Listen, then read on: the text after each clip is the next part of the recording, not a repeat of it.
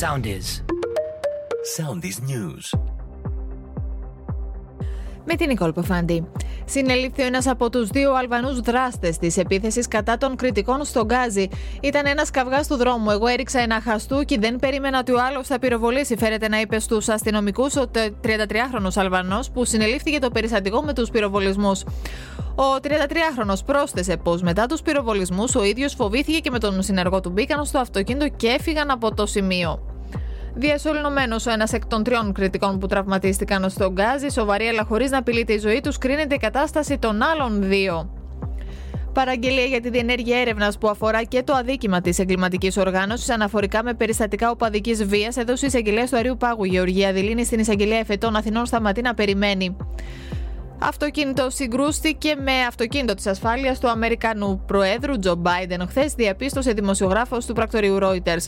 Ο πρόεδρος και η πρώτη κυρία είναι ασφαλείς. Ο Τζο και η Τζιλ Μπάιντεν έβγαιναν από το αρχηγείο της εκστρατείας του, όπου γευμάτισαν με την ομάδα του. Ακολουθήστε μας στο Soundis, στο Spotify, στο Apple Podcasts και στο Google Podcasts.